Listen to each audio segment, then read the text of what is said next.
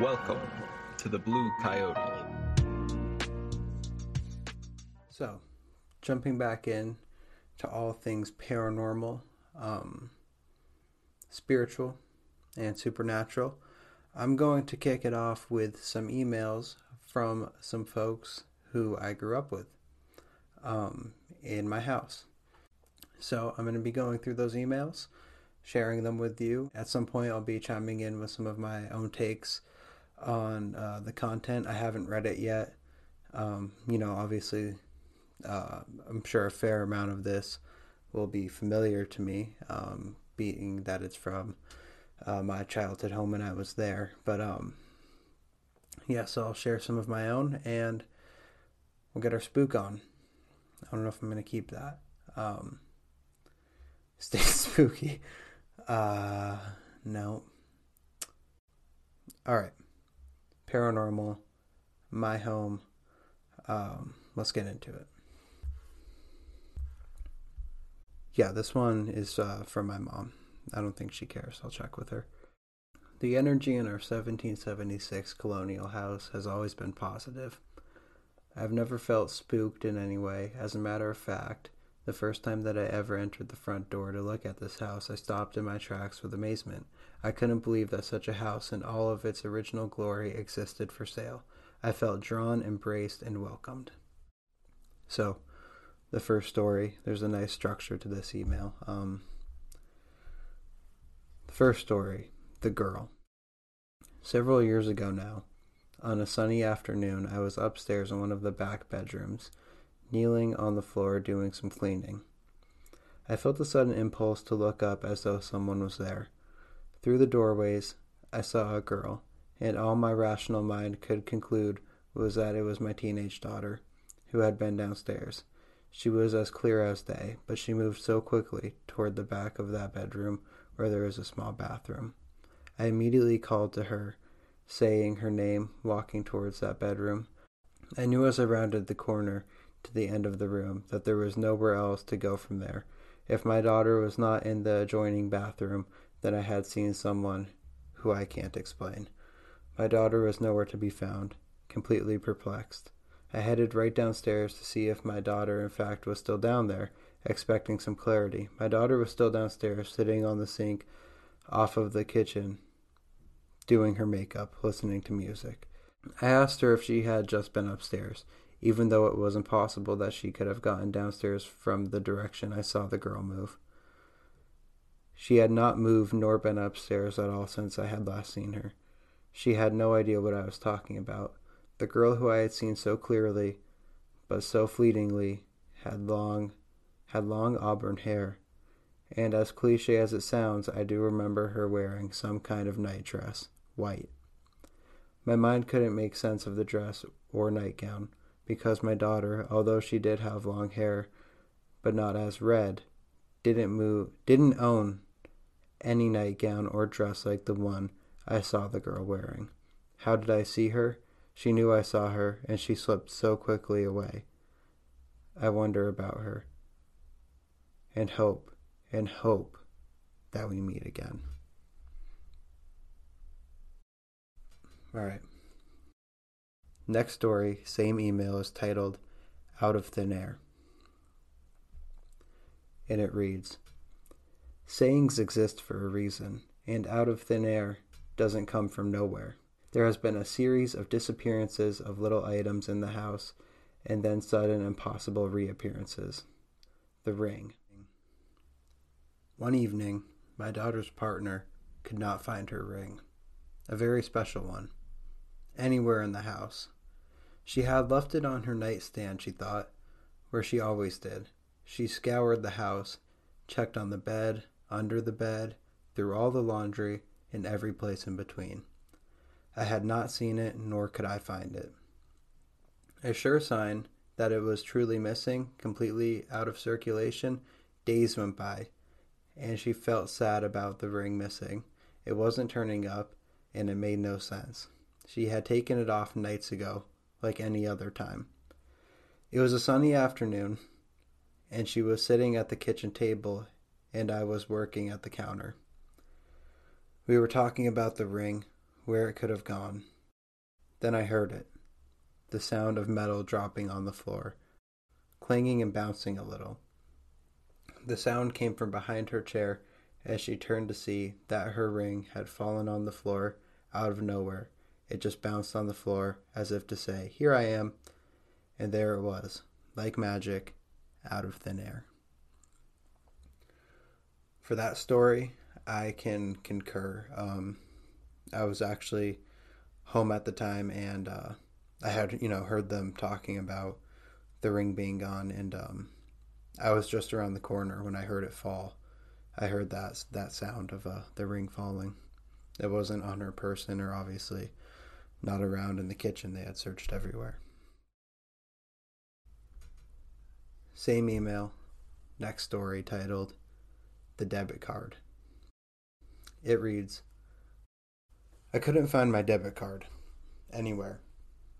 I asked, no one had borrowed it. It wasn't on my desk, or any pocket, or anywhere in my wallet or pocketbook. I had last used it at a local store. I had just laid it in my open wallet, not tight in any compartment, and expected it would be right there, loose in my wallet. I must have lost it, I thought, and I was just about to call and cancel it. I called the store, I called my kids. No one had seen it. I was alone on a bright and sunny afternoon, sweeping my kitchen floor, as I do many times a day. I started by the door, worked past the refrigerator, and onto the front of the kitchen. I swept the floor clean behind me. I turned and glanced at the floor that I had just swept, and there, literally in the middle of the floor, between the table and the refrigerator, was my debit card. It was just there, by itself, in the middle of my kitchen floor, where it had not been for days, and had not been seconds before me. Bewildering. And then there's an asterisk and a note. Similarity. Always a sunny afternoon. Man, I'd only ever heard bits and pieces of that one. So yeah, all of that from my childhood home. Any thoughts? Go ahead and comment. Be sure to like if you're digging this. I can also add some points of similarity with my own experiences. I've spoke about on another podcast, but it'll be cool to get all of this stuff in one place. I was probably about anywhere from, at the youngest, 7 years old, and my siblings and I were, everybody was getting ready for bed. My mom was upstairs with us, and I was finishing up a shower, and they were all in a bedroom, reading or whatever. And I got out of the shower. I toweled up, wrapped up in my towel, and I headed towards my mom's room, which makes sense because that's usually where baskets of, maybe there was laundry in there for PJs, what have you, whatever, bedtime stuff. So I get out of the shower and I go in there. I probably go, "Mom, whatever I needed being a kid." But and in my mind, I see her there.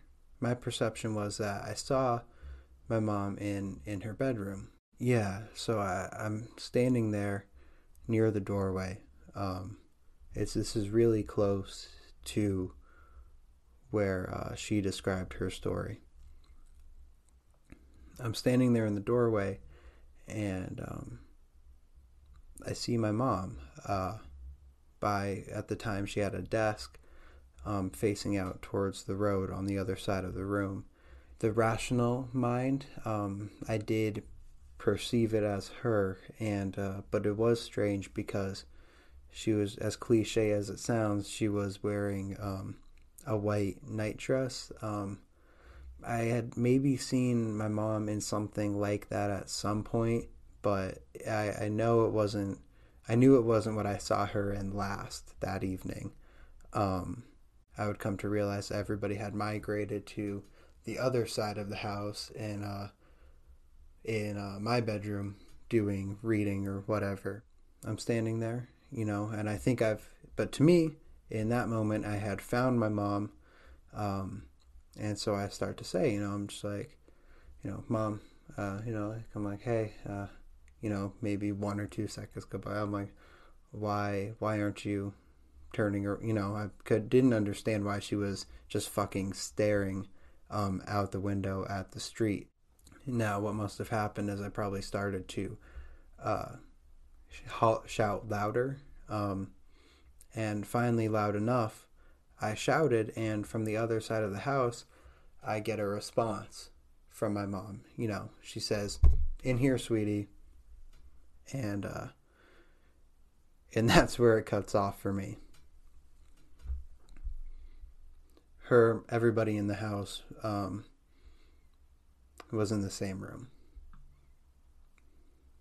Not that room. Not the room that I was in, where I was seeing the girl. And with that being said, the next email is from my old man. Yeah, my parents split probably like 2002, 2003. Around this time, I would have been 9 or 10, some around there.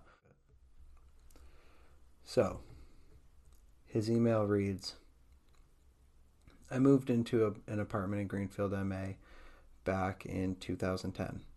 The apartment was one of 4 in a building.